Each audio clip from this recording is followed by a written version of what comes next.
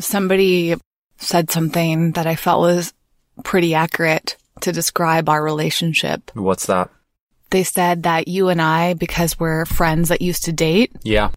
that our dynamic is kind of like Jerry and Elaine from Seinfeld. Oh, yeah. I read that comment. I think Joyce Rockwood. Somebody, was it her? Somebody said it. Yeah, it's like Jerry and Elaine, for sure. Mm-hmm. Would you say that that's pretty accurate? Oh, yeah, 100%. And I feel like anyone who would understand a Seinfeld reference, that'd be an apt way to describe it, for sure. But no one's ever described us that way before, which I thought was really sweet. Yeah, I dig it. And I also think it's interesting because someone would have to know what Seinfeld is. Who doesn't know what Seinfeld Some is? fucking young-ass, stupid millennials probably don't know what Seinfeld is. Now that you just said that rude comment, I don't think I could even share this. What? That's a rude thing to say. Oh, it is? Yeah. Oh, sorry. I don't want people thinking that you're an asshole. Well, I have my moments. I'm trying to promote this podcast. Oh my gosh, the truth comes out about Jason Robel. Oh, wow. He has moments of being a judgmental asshole. Wow. Maybe we all do, though. Wow. I mean, the truth comes out. I have my moments. I do. I do. They're rare. It's funny how we get appalled by things like that when in reality a lot of us actually say those things behind closed doors, right? Yeah, and I say that simply because I've had experiences with younger people where I've brought up seemingly obvious pop culture references and they were like, huh? And I was like, but that happens what with year everybody. were you born? I'm sure you didn't get some references that older people brought up when you were a millennial age. And I'm fine with them shaking their fist at me and going, you young whippersnapper, you don't know a damn thing. It's said that your real life begins where your comfort zone ends. Well, it's about to get real as we have radically authentic conversations to help you thrive in your personal and professional life while navigating the twists and turns of being human. Buckle up, because This Might Get Uncomfortable starts right now with Jason Robel and Whitney Lauritsen.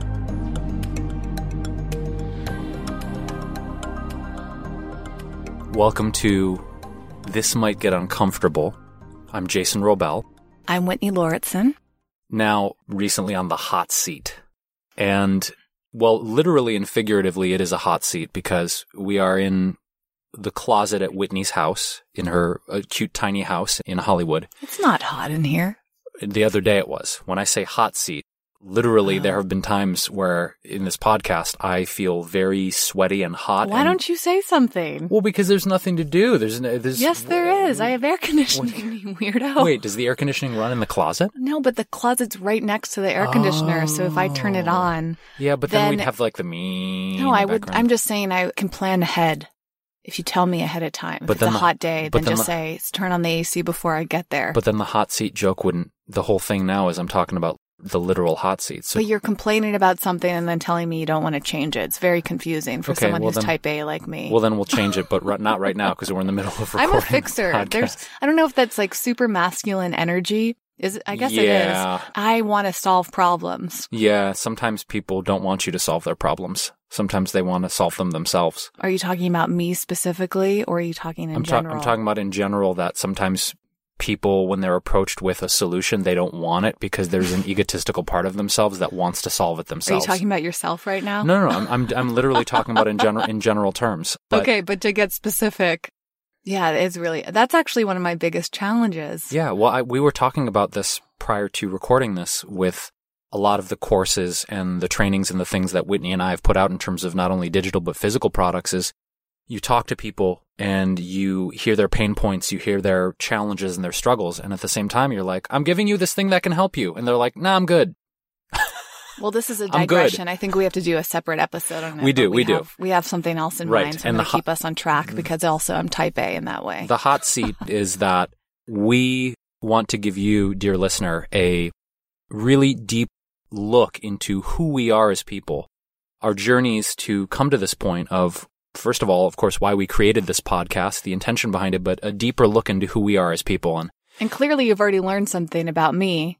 If you didn't know this already, I'm a type A personality. There you go. Right, so we're off to a good start. So in this framework, I'm going to just jump in and I'm probably going to learn a lot about Whitney because when she interviewed me on the hot seat, there were things she didn't know about me that came through. So I'm sure that's going to be the case. But our aim is not to make this too interviewee. We want Not this at to feel all. like a conversation as well. Yeah. So since we're going to flow with this and improv as we do, Mm-hmm. when you feel that you have the ability to solve a problem for someone, what do you get in return for that? Why is that so important to you in this type A aspect of your personality that you were talking about? What is that energetic or spiritual exchange when you solve something for someone? What is that feeling like? What is that exchange like for you? And why is it important? I've thought about this before, and one of the things that I struggle with sometimes is articulating a lot of my thoughts. Mm-hmm. That's probably one of my biggest challenges, is that I have a lot of ideas in my head. I think I kind of, maybe it's like a censorship or something, or a fear of not saying it right. That's like actually a pain point for me, is wanting to say the right thing and being afraid of saying the wrong thing, because I'm very sensitive to people that give non-constructive criticism, or maybe they think that they're giving constructive criticism, but they do it in a way that feels hurtful to me, right? So I'm not trying to necessarily say the right thing for you, Jason, or for you, the listener. I haven't quite sorted out how to articulate the reasoning behind solving problems and what that feels like for me. I mean, on a surface level, I would say, I have some innate desire to help people. And I think most people do, actually. I think in general, as human beings, we often feel like in order to really contribute to our communities, to society at large, we want to play a role. We want to feel like we have a purpose. We want to feel like we're doing something good. And I think that goes in general for human beings back to just our society, and how if we don't contribute and we're not valuable, then why should other people contribute to us? So it's kind of this exchange, right? Yeah. And I love studying psychology and going back historically to understand what human beings have been like throughout all the different periods of time. And if we go back to this tribal mentality, it's that we are all working together. We are all contributing in some way for the betterment of that community. So if you don't have a role, if you don't have something to offer of value, then you're pretty much useless. And maybe there's just like this deeper thing for humans in general, but perhaps for me is that I don't ever want to be useless, because I want to be involved. I want to make a difference. And I also have a natural desire to be in a leadership role, not from like, as far as I'm conscious of, I don't think it's this idea of wanting to be number one or in charge or controlling others, although those feelings sometimes come up for me. I think the leadership, I mean, today is a great example. Jason and I just got back from what we thought was going to be this easy trip to the coffee shop in a different area of Los Angeles that ended up taking a lot longer than we planned, because there were some major streets closed in Los Angeles in my neighborhood today. And it was really fascinating to observe how other drivers were handling these situations. And over again in my head, I'm sitting there like, I don't know if it's something that's developed over time or I've always had in my life and maybe just wasn't as aware of until recently. But I'm someone who's incredibly strategic. So going back to that type A personality type, I want to solve problems. So when I'm in a car in a traffic jam, I'm sitting there thinking, not only how can I get out of this traffic jam, but how could I create an example to help other people get out of it? And a lot of times, human beings make choices that have a ripple effect negatively.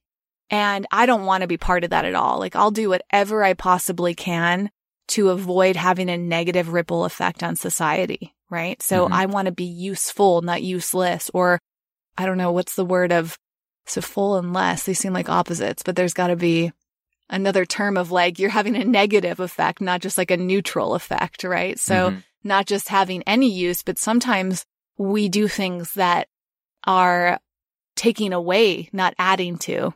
Right. My aim is to add. So anyways, it's kind of like it's like doing something for the greater good. Right? Is like, I know that as individuals, and again, being in a traffic jam is a perfect example, because we've all witnessed a traffic jam And we're sitting there thinking like, what's going on? What's causing this traffic jam? And sometimes it's that domino effect of one person makes one small decision. Right. And then everybody else in the line of cars either starts making the same decision, or that 10 seconds that you made a poor decision has a ripple effect that adds up. It's cumulative, right?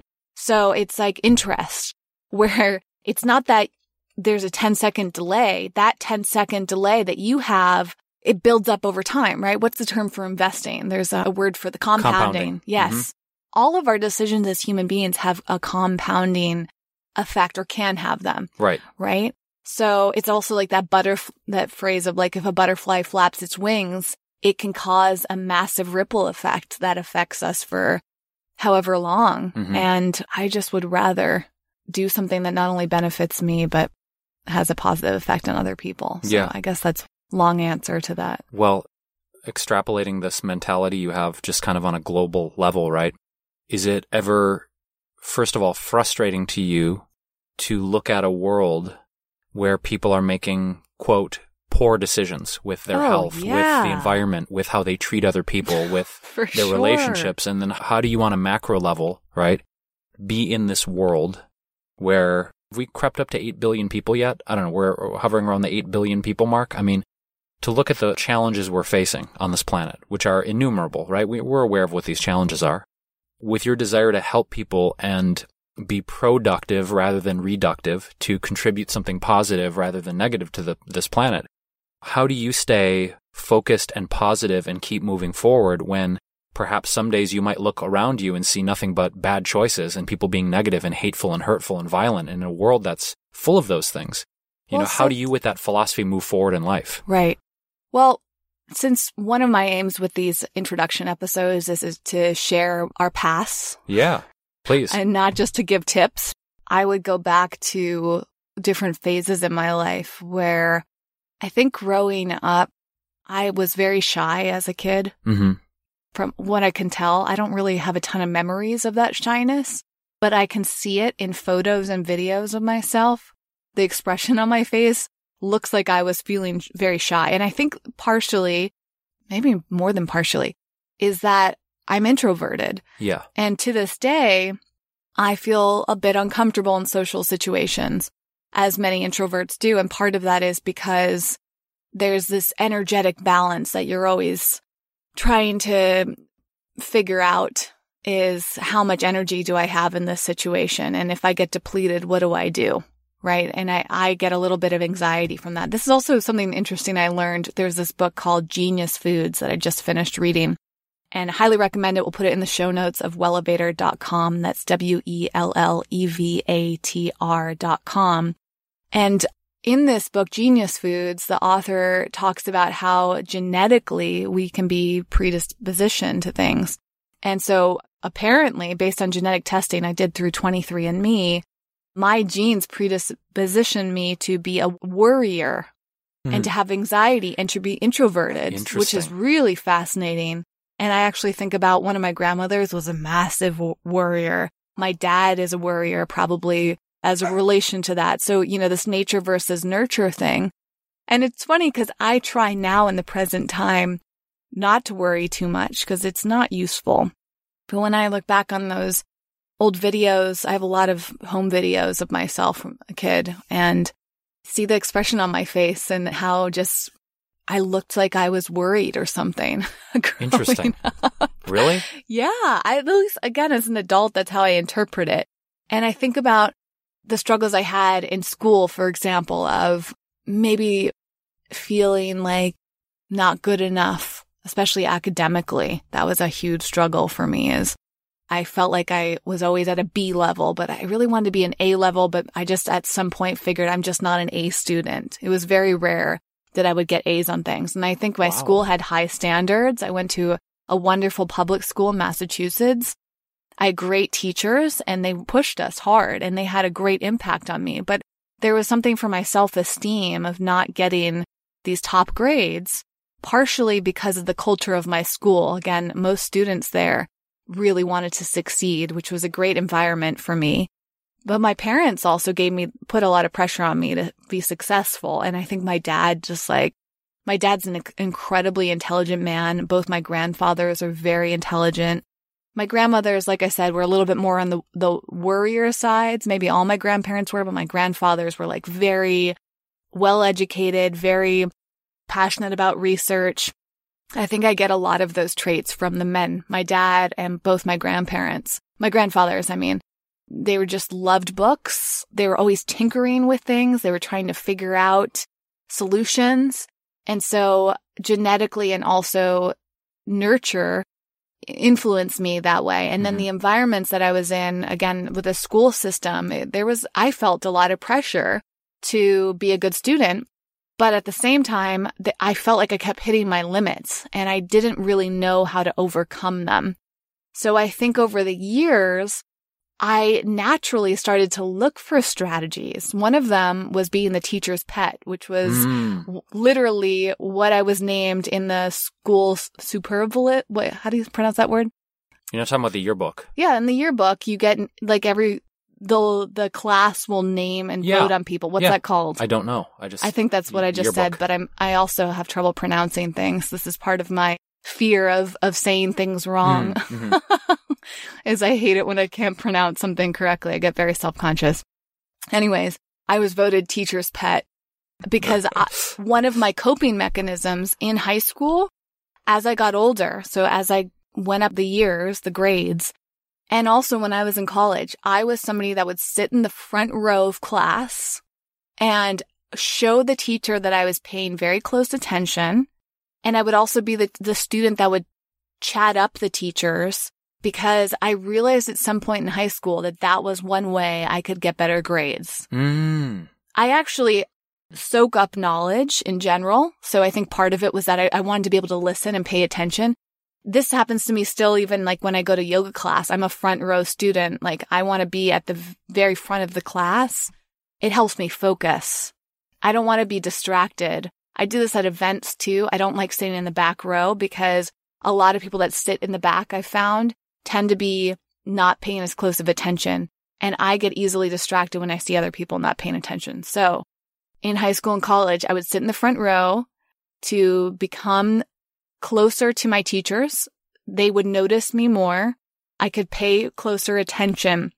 And all of those things combined would help me get better grades. Right? So again, I wasn't even aware of why I was doing that. My awareness of the why is now right in these more recent years. But naturally, I was just that person that was looking for the strategy to perform better because whether it's a genetic nature versus nurture type of thing, something has always driven me to succeed, right? And not just for myself, as I said earlier, but it's like setting an example for other people. I remember when I got that label as teacher's pet, I was kind of embarrassed, but maybe there was a couple people that like admired the fact that I was a teacher's pet. You know what I mean? Like in my head, maybe I thought, oh, everybody thinks I'm such a nerd, but hopefully there were a couple people that were like, oh, like maybe I should participate the way Whitney does. Maybe they were jealous that I always befriended my teachers, right? Like, and again, I still do that to this day in yoga class. I'm friends with all of my yoga teachers, whereas most students I observe, they go into class, they go in the back, they barely interact, they leave. Having a dynamic with the teacher has a lot of benefits. Yeah. When you talk about your upbringing, right, and you talk about childhood, these challenges that you went through, in adulthood, I think we have this tendency, right, to live out or recreate some of the situations from our childhood that were perhaps challenging or have the same kind of personality archetype, like you just mentioned. The same way you engage yoga class is the same way you engaged your high school teacher. So if you look back on your childhood, are there any situations or things that you see popping up in your adult life now that you're like, oh, that's like, I mean, the reason I go there is because I always draw a parallel in my mind. And I think you and I have talked about this, between Whitney and I have talked about this, how high school in particular, the social dynamics of high school very much mirror social media right now, where there's a lot of popularity and there's cliques and there's communities within communities, and you use the right filters and the right angles and the right hashtags to get noticed and get likes. And I guess I'm just trying to extrapolate this conversation, since we're talking about your childhood, if you see any social dynamics from childhood that you're like, oh, this is still playing out in my adult life, or maybe I'm still struggling with this thing. Is there anything like that? It's really interesting. I actually started to become very drawn to psychology in high school. I had a great psychology class and teacher. Oh, okay. And I minored in psychology in college. And I didn't talk about that very much. I'm sure I've told you this before, but I think people forget about it because I just don't bring it up that much. I went to film school at Emerson College in Boston because I was planning on having a film career. And we've talked about this in some other episodes, which we can link in the show notes if you're curious about that side of my story. And I decided at this art school that I was at, right? Emerson is a very creative school, but they still have other types of classes beyond filmmaking and acting and all of that stuff. So I studied psychology. I took a ton of psychology classes so I could minor in it. And that's all because of high school. And this one teacher, it was like a requirement to take the psychology class in high school. And I loved it so much. I loved learning about it. And I think that's also part of a coping mechanism, is that if I felt like if I could understand people better, then maybe I wouldn't take things so personally, right? So what I mean by that is the more we deconstruct things like social media, we can start to understand society, right? And society is based on so many levels of social agreements. Yes, social agreements, but also, like I said, it's based in a lot of old psychology, right? So a lot of our behavior is not only, if we are not aware of it, then we're just repeating the patterns of the past. Right? So we're doing the things that our friends and our family members are currently doing and the things that our family members, our ancestors have been doing. And that's part of my passion with projects like Wellevator is Jason and I share this. We really want to help people break out of these old conditioned ways of being. Yes, exactly. Or subconscious belief systems that are running them and they're not aware. We want to raise awareness so that you can choose as much of your thought processes and your emotions and your behaviors as possible. I don't know if we can control it to the extreme that we may want to. And so I think that's part of what's helped me a lot. And again, coming back to the coping mechanism is the more I could understand psychology and why I was making decisions and why people around me were making decisions, it helped me cope in social situations, right? And thank goodness I did not have social media in high school because I cannot imagine how that would have affected me. I think one thing that I'm still trying to get to the root of is something a lot of people struggle with, which is the feelings of not enoughness, but also the desire to be socially accepted and having approval and validation. I think most of us experience that in high school. And I just can't imagine being in high school and having social media and feeling like not only are you keeping up appearances while you're physically around these people, but then online when you go home, the weekends, the summer vacations, like you are basically on all the time with your peers. They can see you and what's going on in your life all the time. And if you're not on social media, maybe they're judging you for that too. It's like there's a lose-lose situation. And it's like, the more I think about that, I feel so sad how there's a lot of different opinions about whether or not kids should have access to cell phones and devices and television and all of that stuff. There's actually a lot of data that it's horrible for our brains, especially I think our brains are developing until we're like 21 to 25, right? I mean, that's old. Most of us have graduated college by that point in our lives, like, and how much ourselves are formed during those years. And these people are on all these devices all the time, like not only disrupting themselves on a chemical basis, like just the way that the screens are affecting our eyes and taking in all of this information all the time, but like the social side of it is crazy. So yes, a long answer to your question. Like, I mean, it's hard enough as an adult being triggered by social media now and having some old emotions come up that I experienced in high school, right? But imagine having that happen simultaneously as a teenager.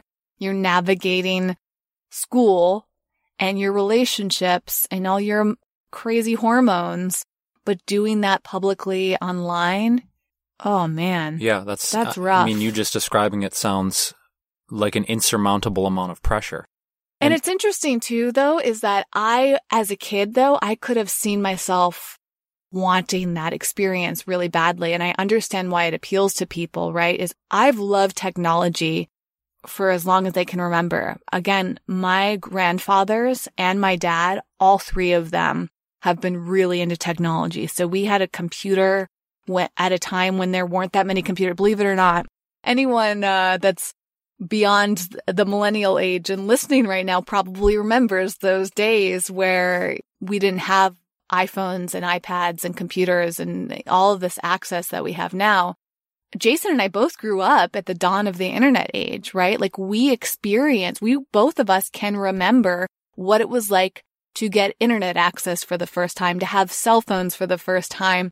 Kind of a amazing thing to look back on. So I remember those formative years of my dad having a computer, and like I remember computers evolving over time and being like your friends would have like some fancy expensive computer and it was like this huge deal. I remember getting my own first personal computer. What was it? I don't know. My dad basically would get a computer, he would use it, and then when it was like falling apart, he'd give it to me and my sister, right? Like my first laptop I had when I did this film program in New York City before I went to college. And my dad gave me his old laptop. And I was like, again, I was probably one of the only people there that had a laptop, Wow. right? And so I remember when the cell phones started coming out, right? So my point being is that I love technology. And so when I got access to a computer, when I finally got that first cell phone, even before my cell phone, I got my own private phone line. So my parents had their line and I figured out how to get a second line built into our house and then how to get my own phone I could switch between the two lines so I could answer either one. I had my own answering machine. I felt like on top of the world when I figured all that stuff out. And again, this is not something that a lot of my friends had. They usually had to call through their parents, but I had like my own separate phone line, which was so cool. And then once cell phones came in, that's basically what those were. So my point being, if social media had been available, I'm sure that I would have been very excited to use it. And then once you're in that matrix, though, there's so many pros and cons. And to this day, it's like the pros are you can connect with somebody from all around the world, which again, I was on the earlier days of AOL Instant Messenger. I remember getting access to that as a teenager and thinking that was like the greatest thing ever because you could chat with people all around the world. Yeah. You could have these like pseudo relationships. You could pretend that you were somebody that you weren't. My female friends and I would go on AOL Instant Messenger and chat rooms and pretend to be like older than we were. And like we'd flirt with these boys and like we didn't know who they were. They were complete strangers. But we weren't really posting pictures because we didn't have a method of easily taking pictures of ourselves back then. I mean, that's the other thing that's funny is we haven't even had access to these cameras for digital cameras. Like I remember getting those and like being able to upload a photo to your computer so easily is like, that's still relatively new. But when I was a teenager, we're taking we had disposable cameras and maybe we would use like an actual camera and put the little roll of film in, but you had to go get it developed and you had to pay a premium if you wanted it to be developed quickly, like that day. Remember all that? Jason? Of course. Jason's over here nodding. I mean, the things that we have seen in just our lifetimes are almost as crazy as what my grandparents saw in their lifetimes, or maybe equally as crazy if you really analyze it. So it's wild. There's a part of me that loves all the technological developments, but is also trying to be very conscious of how I use it, how I use social media and how I use technology, because we don't know the ripple effect that it's going to have. Sometimes I think about how much information I put out about myself online. Like if you go and type my name, Whitney Lauritsen, you can find all these pictures of me, all these videos. I mean, hundreds of photos, thousands of videos, blogs, like interviews, like on, the database that you could collect a lot of information about me just with a quick internet search. And there's a lot of benefits to doing that if you're building a brand, but like, what about privacy? Well, that was going to be my question to you is in the information age that we're in with all of this access to so many details about so many people. I mean, might just be probably not just me, but the first person you meet someone and you're like, I'm going to Google them. right? But my question to you... Or today, Jason met somebody and suddenly connected with them on Instagram. Yeah, it was just like, that's it. Let's follow and each other on teenagers Insta. right now, apparently, they're all like following each other on Snapchat. Yeah.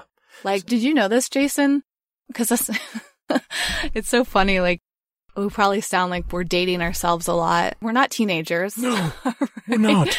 It's funny, like on Instagram or YouTube, I'll come across videos that teenagers are making. And from my understanding, they're using Snapchat. Like they'll walk up to each other and be like, hey, what's your Snap? Yeah. But yeah. like, it's funny to me because that's like asking for somebody's number these days. For sure. Right? It is. But yeah. Jason, on the other hand, he does something in between. It's like Jason really, I notice when he meets somebody new, he'll connect with them on Instagram immediately. And that's like, again, his version of getting somebody's number. Yeah. I was going to ask in terms of privacy, because you touched on what I wanted to ask you. Are there things that you choose to keep private? And why do you choose to keep those things private? You know, what things do you just feel, I really don't want to share this on my social profiles. I don't want to talk about X. I don't want to share Y. Like, what are those things that you may feel like you want to keep private? And is there anything in that category for you? Sure. What are those things? Well, again, I'm very aware that the things I choose not to share tend to be points of vulnerability. Okay. Because as I've openly discussed, I'm a very sensitive person, even though I've been creating content online for over 10 years. It hasn't really gotten easier for me to receive criticism, and I haven't quite figured out how to fully cope with it. I don't know if I ever will, to be honest. I mean, I've talked about this before, how people will say, like, develop a thick skin, but I don't know if I want a thick skin, and I don't know if it'll ever get thick enough to not be affected. I honestly don't know if anybody's skin is really as thick as they say it is, right? Mm-hmm. Like, a lot of people like to pretend that they're not affected by other people. But I don't know if that's true. You know, you can talk a big game, but is that the reality of what you're experiencing? And one of our big aims with Wellevator is to be authentic and share. So for me, the things that I don't share online tend to be things that I feel vulnerable. Like I don't want someone criticizing me about it. Like a perfect example, right now we're recording this at the end of June 2019. And I have been on a plant-based version of the keto low-carb diet for almost a year, and I've barely talked about it. I've dabbled in it a little. I've suggested that I eat keto, but I have not come out and made like a YouTube video about it, which is typically what I would do, and say, I'm eating a keto diet. I think about it almost every single day, and I sit here and I think, okay, like I really want to make a video about this. But then what my head goes to is, yeah, but people are going to come and criticize me. And I really struggle with sharing something when I'm afraid that someone's going to criticize me, because I have a tendency to start to doubt myself when I get criticism. So one of the reasons I've been very careful with keto diet, for example, is because I want to make sure that this is like, I've done my research and I'm really confident. I feel great, but am I confident it's the healthiest diet for me? I'm not sure yet. So if I posted about keto and someone said, well, that's not healthy for you, then there's a tendency for me at this point in my life to start thinking, oh, maybe this isn't healthy. Maybe I shouldn't be doing this. And I can't tell you how many times it's happened, right? Like I've posted things, whether it's YouTube or Instagram, whatever, and there's just seems to always be somebody that's in disagreement or wants to tell you something that you're doing wrong. Right. And there's part of me that thinks like, well, no matter what I do, I'm going to receive that. So I might as well just post whatever I want.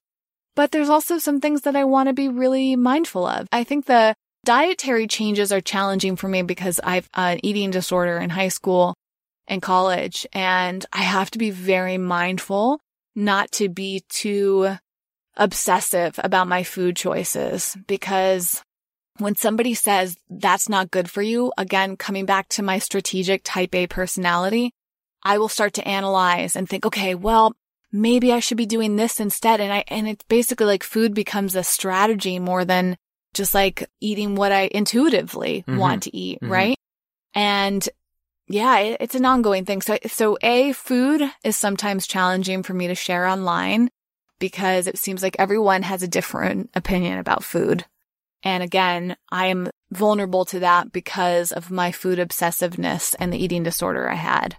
The other thing is that I tend not to post about romantic relationships because a few years ago I did. And there's this one person on YouTube who had a very odd reaction, like an obsessive stalker, almost stalkerish reaction to it. Oh, I think I know who you're talking about. So this person wanted me to like disclose all this information about my boyfriend at the time. And they were like demanding that I say like what his Instagram was. Like this person was trying to manipulate me into sharing more. And it really creeped me out. And ever since I thought, I don't need anybody to know what's going on in my life romantically. I also like don't want to announce when I'm single and when I'm not, because I don't want someone to like come and try to date me when I'm single, like some stranger on the internet. It's just another vulnerable thing for me. Like I'd rather keep my relationship status until I'm like in a very committed relationship, maybe engaged or married, whatever. Like maybe I'll share more of that. I'm not sure yet, but at this point in my life, I've chosen not to talk about that. Yeah. And for me, I guess in that reflection of I always say like keeping certain things sacred. That's the word that I use in this super public age. But the other thing you mentioned about being an introvert, right?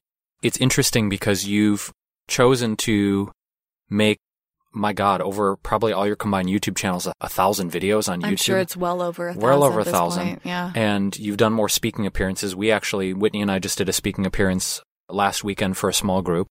So it's interesting to notice that you perceive, since you were a young girl, this shyness and this introversion, and yet... Well, shyness and introversion are not the same thing. I know you know that, Jason, but I just want to clarify, because I don't want to perpetuate that, is a lot of people misunderstand introvert. So being introverted does not necessarily mean that you're shy. Mm-hmm.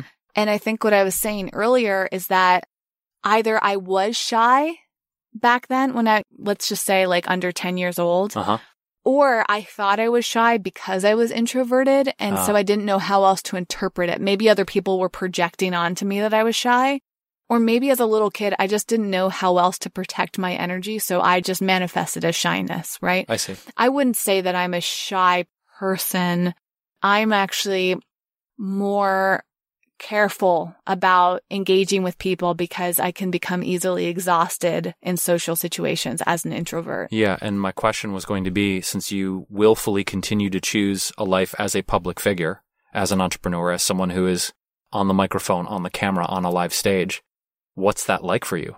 As an introvert, putting yourself in the public eye. Well, it's easy. What's that like? It's easy when I'm doing videos at home. I'm by myself. Mm-hmm.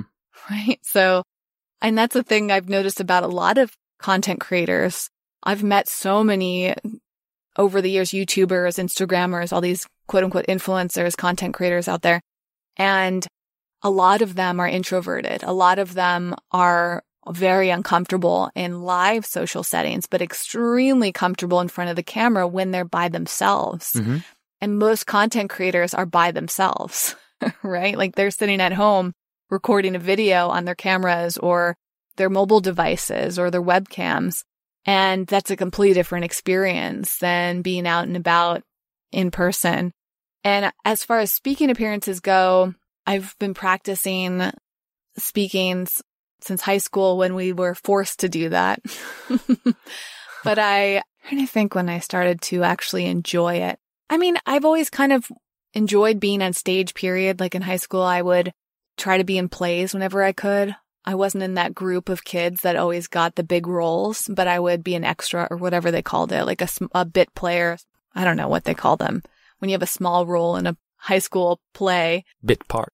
Yeah, whatever it is, one line or whatever I was doing. Like I really enjoyed being on stage in that sense, performing. So I guess it's very similar when I'm giving a talk or being on a panel or whatever situation. It's like it's still the joy of being on stage. And it also comes back to my desire to help other people. Mm-hmm. So I thrive in environments where I can be a leader and share something that I think is going to be of value to others, which is also a drive for me doing content. Yeah. You flipped the script though, didn't you, in your youth? Because you at some point wanted to be an actress, correct? And then you ended up going to, and again, this is covered in another episode, but Emerson Film School. So why? It's not just a film school. Right, but why did that flip for you? Why did you not pursue being an actress? I think it was, I didn't have the confidence to, because in high school, pre-YouTube, right? YouTube has changed the game for a lot of artists. We've seen Justin Bieber get his whole career on YouTube. There's, I'm sure, a few actors, or if not a few, but more than that. Like we see, it's actually really interesting to see how social media has changed it, because now if you're a talent of any type, you just get on social media and you can share your talent with the world and maybe you'll be discovered. Jason and I did not have that growing up. So the only thing I had, and again, I think Jason as well, is being in school plays.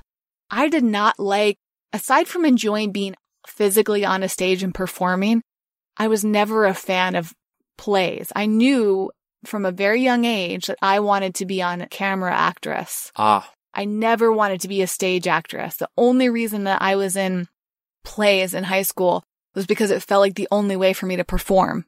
Meanwhile, though, I was making films with my parents' video camera from a very young age. I think probably 13, 14 is when I started doing that. And once I realized I could make my own videos, that was my obsession, and that's what led me to film school.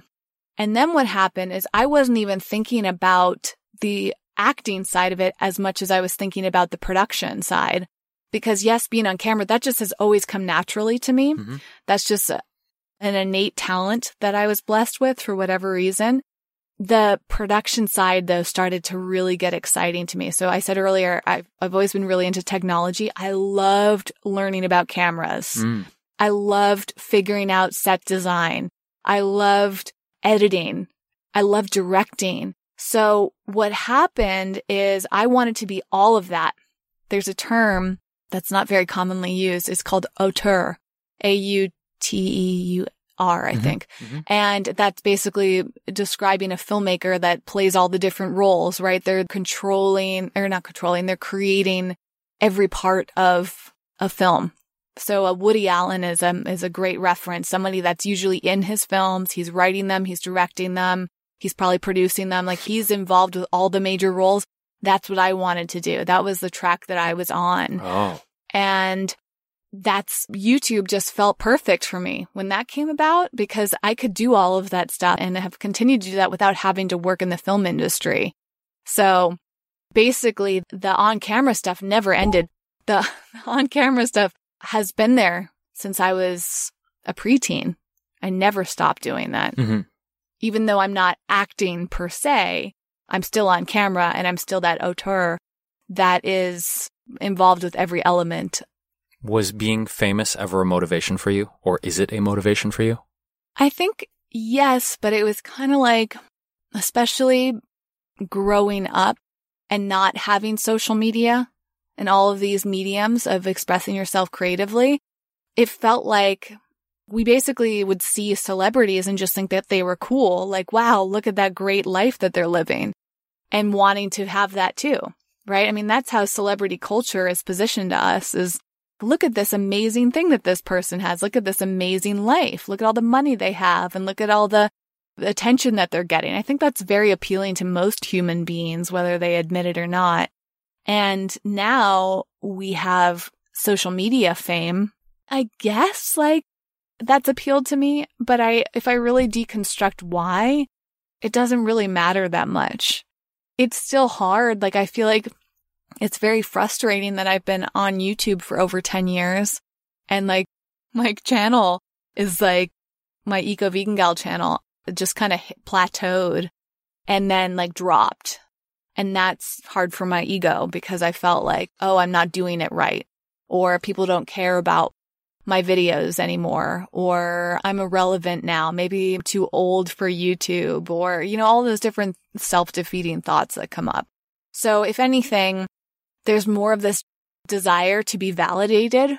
It's not really about the fame. It's like, do people like me? Am I worthy? And how does that affect my career? Right? I mean, that's a struggle, is that a lot of our careers are dependent on how many numbers, how many followers, how many likes, how many comments, how many views, like all of those numbers, those can make or break whether or not we get a certain paycheck. So it's not necessarily fame. It's like, it's very connected to success. Yeah. You know? So we're in such a strange time in our culture, right? Where there's this pressure to keep up, this pressure to stay relevant, this pressure to produce, this pressure to have, I mean, there's just a lot of pressure, right? Especially being an entrepreneur, being a content creator, being a public figure. When you have these thoughts, and you mentioned this of like not enoughness, right? In all of its myriad forms, what do you do? How do you handle that for yourself? How do you care for yourself when you're feeling these feelings of not enoughness, whether it's career related or personal related? Like, what's that process like for you? How do you sit with it? How do you talk to that part of yourself? Like, what do you do with that when it comes up for you? I mean, it probably comes up every single day, if I'm honest. Every day? Probably. I don't Wow. keep track of it, but it's there Wow. a lot. Don't you think? Would you say the same about yourself, or? I don't know about it's pretty consistent. Yeah, it's pretty damn I mean, consistent. again, I don't know if it's every day, Yeah. but I would probably guess it is every day, because here's the thing. There's so many thoughts going through our heads constant. I forget what the statistic is about how many thoughts we have a day, but it's nuts, right? Yeah. And this is part of my passion for awareness, is the more that we can tap in and realize the things that we're thinking and the messages we're playing, the stories we're telling in our heads, it gives us the ability to shift a lot. So that's the key for me, is awareness. So I have learned many different ways to become aware, whether it's choosing to go to a yoga class or a meditation class, which I prefer over meditating on my own at home. That's a part of my discipline that I really struggle with, is just sitting down to meditate. And journaling really helps, having conversations with people. And when a big feeling comes up, like when I say that I'm feeling not enoughness every day, it's usually very subtle. Okay. But when the big feelings of not enoughness, like the crippling feeling of like just wanting to lay in bed all day long or for a few hours, which that's pretty frequent for me too. I mean, at least a few times a year, I go through a few days to a week of feeling that. Like sometimes I just get struck and I feel like I'm almost paralyzed by it. During those times, first and foremost is to just let myself rest, because sometimes it's a matter of feeling burnt out, or sometimes I'm just massively triggered and I can't quite think myself out of it. So, and sometimes it's so strong that I don't even want to go to yoga or meditation. And I know those are good for me, but sometimes it's such a powerful feeling that I just can only be still, and I have to allow myself to be still. And the great thing about stillness, whether it's meditation or just literally lying in bed and zoning out, reading a book or watching TV or a movie, something like that, those are the times that we can give ourselves permission, and we're giving our bodies and our brains time to heal and relax and let go and surrender. And that's a lot of the times where the healing happens. Right. Right? Is that, just like at night, our bodies are repairing themselves every night when we're sleeping, but most people aren't getting enough sleep. And then we have to remember that during the day, sometimes our bodies and our brains need a break. And sometimes if we don't give ourselves that break, if we don't pay attention to ourselves, our bodies will force us to. Yeah. So I think that's why it happens to me a few times a year on average, is like maybe I just haven't been giving myself enough time to rest or recover, and my body or brain are like, nope, you need to stop. Or there is I always see it as a gift. If something comes up and massively triggers that feeling of not enoughness in me, so much so that I need to take a whole day off, it's a great opportunity to address it. I just have to face it head on and sit through the pain. Like the only way out is through, So it's a matter of acceptance. It's a matter of surrender. It's a matter of always cultivating my personal awareness. And going back to my coping mechanism since I've had as a teenager is studying psychology, self-help, personal development, because that helps me find a better understanding of myself. Mm-hmm. And the more that I can understand myself, the more tools I have to work through any of those times of healing. Yeah. When people ask you, as they inevitably do, what you do, we talked about you coming up and being a student filmmaker and content creator. There's a lot of titles, I suppose, that would be apropos to describe you throughout your life and career. Right now, how would you describe yourself? I really don't like that question. Well, that's why the name of this podcast is This Might Get Uncomfortable. Exactly. And I'm asking you because not to assign anything to you, because people are so apt to look at your public persona and, oh, she's a blogger, she's a YouTuber, she's a blah, blah, blah, blah, blah. But independent of how other people perceive you, how do you perceive you? How do you perceive you? And it doesn't have to be a job title per se, but just how do you perceive yourself? I suppose that's a deeper layer of that question. It is. And I want to get juicy. Yeah. I don't like these questions because I feel like when somebody asks, I know Jason's not doing this, but I'm just saying in general, when someone asks, what do you do? I feel like I have to quickly answer in a concise way, right? There's kind of like this standard of if you don't have like your elevator pitch down, Right. which is something that we were taught in film school is like honed into you. Like you always have to have your elevator pitch. And again, like I said, from the very beginning of this episode, it takes some time for me to verbalize things because it's not always wanting to say the right thing to please somebody. It's just that I'm very aware of, again, based on my studying of psychology, I notice how if you don't give somebody a concise answer or something that they can easily understand, they lose their attention. Yeah. So I feel like this pressure, and it's become very uncomfortable over time to answer. And so even now I'm like, how do I describe this? We don't have a time left on the podcast today. So it's like, I don't even know if I'll have an answer by the end of it. And so that's the most honest, is that I want to go very deep with things. And instead of giving a surface level response, which you can easily find on my Instagram bio, my LinkedIn profile, you look me up and you can find all sorts of descriptions of what I do and who I am. But the depth of it is that I don't really have a concise title for it because it's always changing. I'll tell you, I don't align with the word influencer. I really cringe to be described that way. Why? Why is that so cringeworthy? Well, it's just, again, it's like a box, and it's like, I don't think that there's anything wrong with being an influencer per se, but I have a lot of negative connotations with it because I feel like for the most part, and maybe this is true of any career, is there's just so much superficial sides of that. I find myself tapping into that superficial side, and I get really frustrated with that. Like I take a picture and I want to edit it and I want it to have the greatest caption, and like, what can I do to get people's approval of me is basically the thought process. Like, how can I get people to follow me and like me and comment and all that stuff? And I don't like that side of my brain. I don't like what that social media has done for me in that sense. To go back to Jason's question earlier about high school, I mean, it is very similar to high school. It's like, how can I dress today to make sure that I fit in with the other girls at high school? And how can I act? And what can I do to get the attention of boys who I have crushes on? It's like, what can I do to get teachers to like me and approve of me, and so I can get the right grades? It's like this high school is this constant self-evaluation. And I think that that's just part of human life in general, but it causes us a lot of stress of just trying to fit in and just trying to get the approval and trying to get things. And I think social media feeds a lot into that. So, I changed something on my Twitter bio the other day because there was this term and it's so new to me that I don't even remember it. So let me pull up my Twitter. I really love this. Oh, yes. I would say if I had to give you one concise term, please. I really love the term wonder junkie. Isn't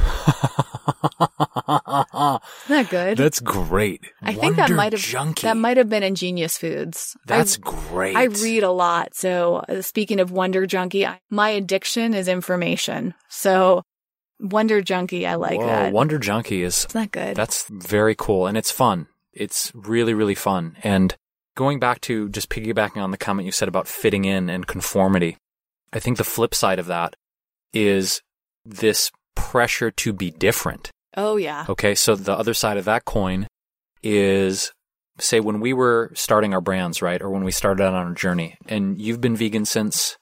2003. Right, okay.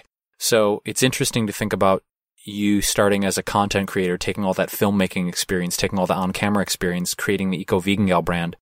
There were not many people creating healthy, plant-based, vegan, eco-friendly content there was barely anybody doing it. True, yeah. Now, in the wellness industry, the vegan movement, eco-mindedness, everything, the whole wellness consciousness spectrum, there's just a tremendous glut of people. Evie, what should we do? Let her be. It is what it is.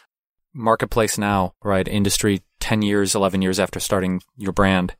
what's it like to be just kind of in this sea of, I call it a sea of sameness, where it seems like everyone's talking about matcha lattes and CBD and their yoga routine. And I'm not diminishing anyone in particular. It's just, you scroll through social media, it seems like everyone's talking about the same stuff.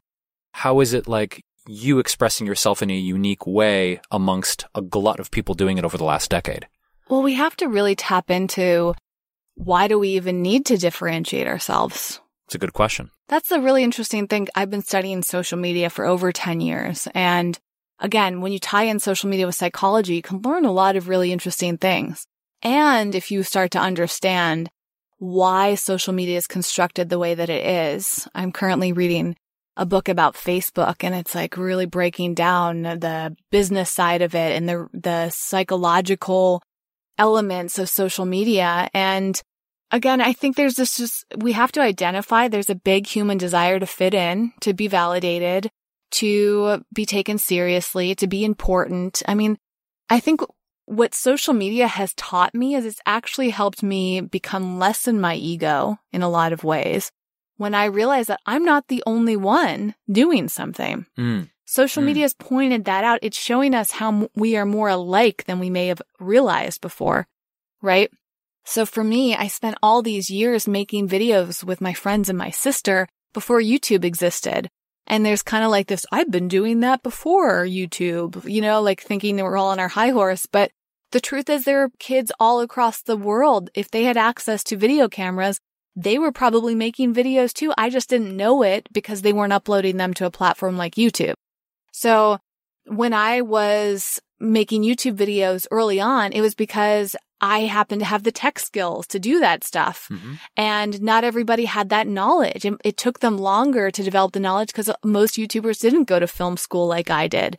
So yeah, I was quote unquote ahead of the curve simply because I was interested in filmmaking before most people had access to all the tools that I had. I had that privilege. I had the privilege of having a video camera and computers and teachers that understood filmmaking and all of those tools that have not become as common until now. That doesn't mean that I'm any more important than somebody else who I just had different access to it, right? And so I think social media just shows us we're all very similar to one another. Mm-hmm. I'm not the only one who likes matcha. I'm not the only one who likes going to yoga classes. I'm not the only one who wants to take cute photos of myself so that I'll get the approval of other people, And when I see things that are quote unquote annoying to me about other content creators, it gives me an opportunity to look within and say, well, if something's bothering me, that something that somebody else is doing is bothering me, like what does that say about me and where I'm at? And a lot of the times it's like, well, I want to be the only one. Well, why do I want to be the only one? Good question. You know what I mean? Like some of us are drawn to being special and unique. That feels good and safe to us. That feels important to us. And so it's very humbling when you realize you're not necessarily special or unique. And if somebody's doing something that I'm like, how dare they do that? Maybe there's part of me that wants to do something that they're doing, but I didn't have the courage to do it. I was censoring myself, and maybe I'm just envious that that person wasn't censoring themselves. Mm-hmm. I want to shift gears because we a few minutes left here as we're rolling on. Well, can I show you something? I don't know. I think you might have gotten a peek when I stood up earlier, but... Yeah, I saw you had a little photo. Which is apropos because of the next question I was going to ask you. Oh, that's so... Who's this cat? You need to describe it. Okay, so Whitney... that's such a cute one of the things I've always challenged Whitney about is her actual parentage, because she looks like a small Asian or Inuit Eskimo baby. And I've always challenged, like, who are your real parents? And I don't know who, there's a gentleman wearing a tie in the background. Whitney's got a very short haircut. She looks like she's in a very warm sweater, and she's hugging a gray cat who looks semi-relaxed, semi-concerned about the hug. Who is this cat? I don't know. You don't remember, who this cat the context. I think that was like a family friend or something. You've clearly always loved animals. Yes. Like and you're so peaceful. The look on your face is so caring and so peaceful as you're embracing this cat, and now it all makes sense. Okay, there's one more photo that really makes me laugh that also makes a lot of sense. Oh my God. All right. So this is apparently Whitney in front of a school project. She's wearing like a Raggedy Ann type dress with blue with white and red buttons. She has really cool bowling shoes on, two-tone bowling shoes. I don't think those red are leggings. They look like bowling shoes. And she's holding her arms behind her back, and her chin is held high like a proud French bulldog. There's a meme she always sends me when she's proud of herself of a Frenchie stretching with its chin up to the air.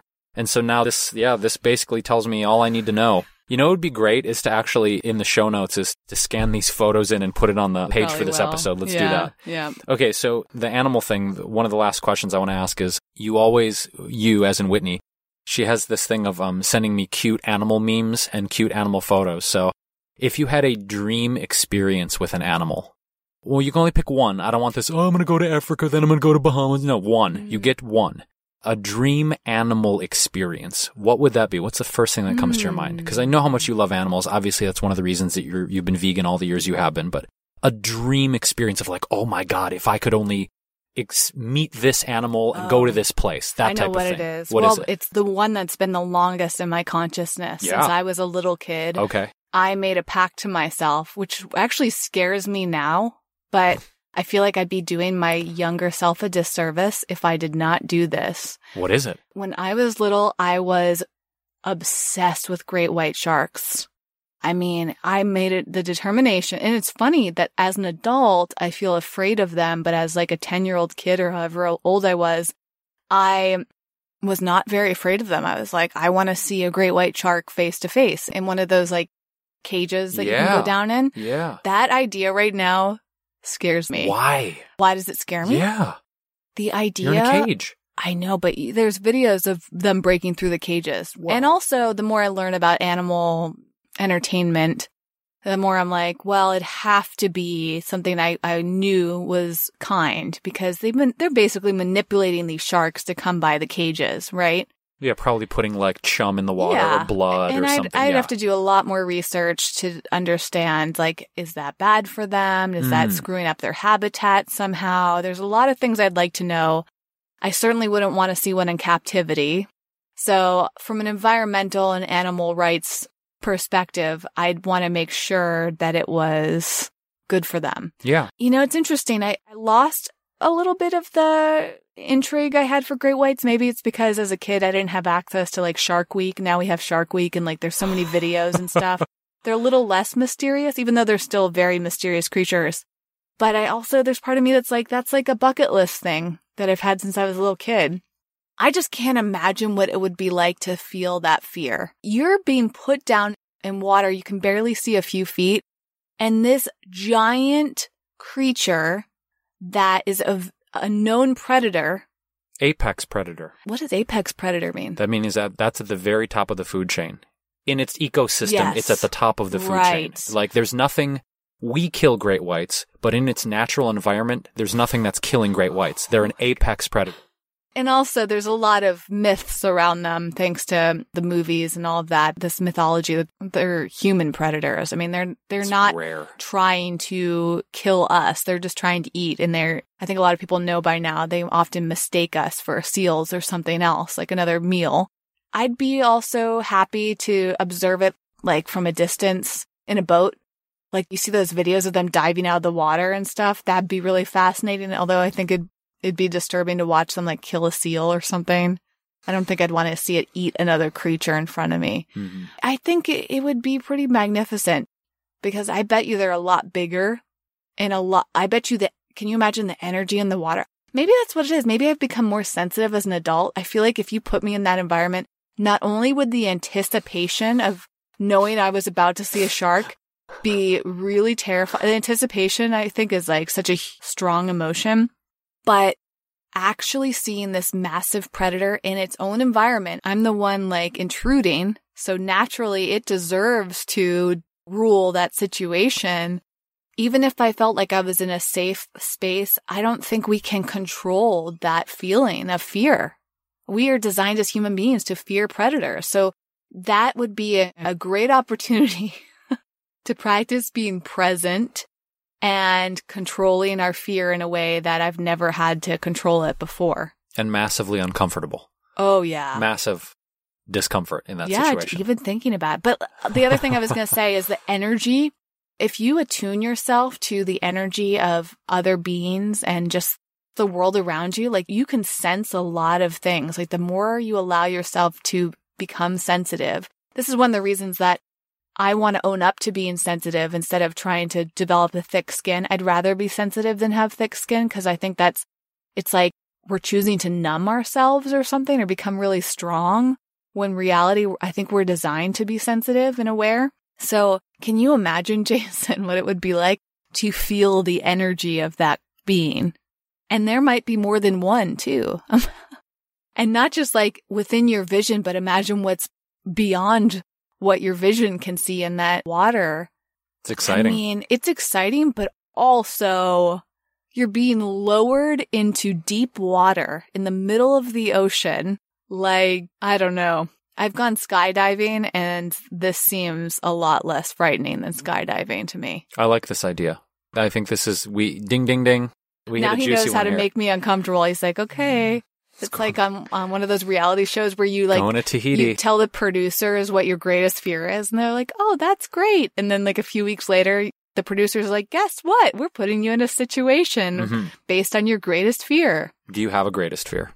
I don't know if we have enough time to dive into that. You can make it as succinct as you want. My fear right now is to be late for my yoga class, to be honest. Okay, good answer. Because I want to go get my teacher's pet spot in the front of the class and go in and sweat it out in this yoga class. So right now, the anxiety, the discomfort that I'm feeling in this very moment is that of the fear of being late. Well, then perhaps we'll put a pin. We'll put a pin in as a full episode, which I think greatest fears could be a full episode in its entirety, honestly. So treat this as a teaser, if you will, for a new episode talking about our greatest fears. And Whitney, thank you for teaching me more about you. There were some things you shared I didn't know. I didn't know about the great white stuff. A lot of things you shared, and I appreciate you being open and vulnerable because that is the spirit of this experience on This Might Get Uncomfortable. And for more glimpses into who we are and our philosophies of life and mental health and emotional wellness and everything, you can go to wellevatr.com. It's WELLEVATR.com. We've got a blog there with dozens of posts. Also, we'll link again to the show notes of this episode and the resources and things and the cute pictures probably we mentioned so you guys can see what I was trying to describe. And for more resources, you can also download our workbook, You Are Enough, and our free training series, also our Wellness Warrior training. And we will see you for another episode. I think we'll talk about our fears next time. Sounds like a juicy transition. Next time is very relative to what episode they're listening to. That's true. A future episode about fears. We love you. Thank you for listening, and we will be with you for another episode soon. Thanks for listening and getting out of your comfort zone with us today. For show notes and more high-performance resources to help you thrive, go to wellevatr.com. That's WELLEVATR.com.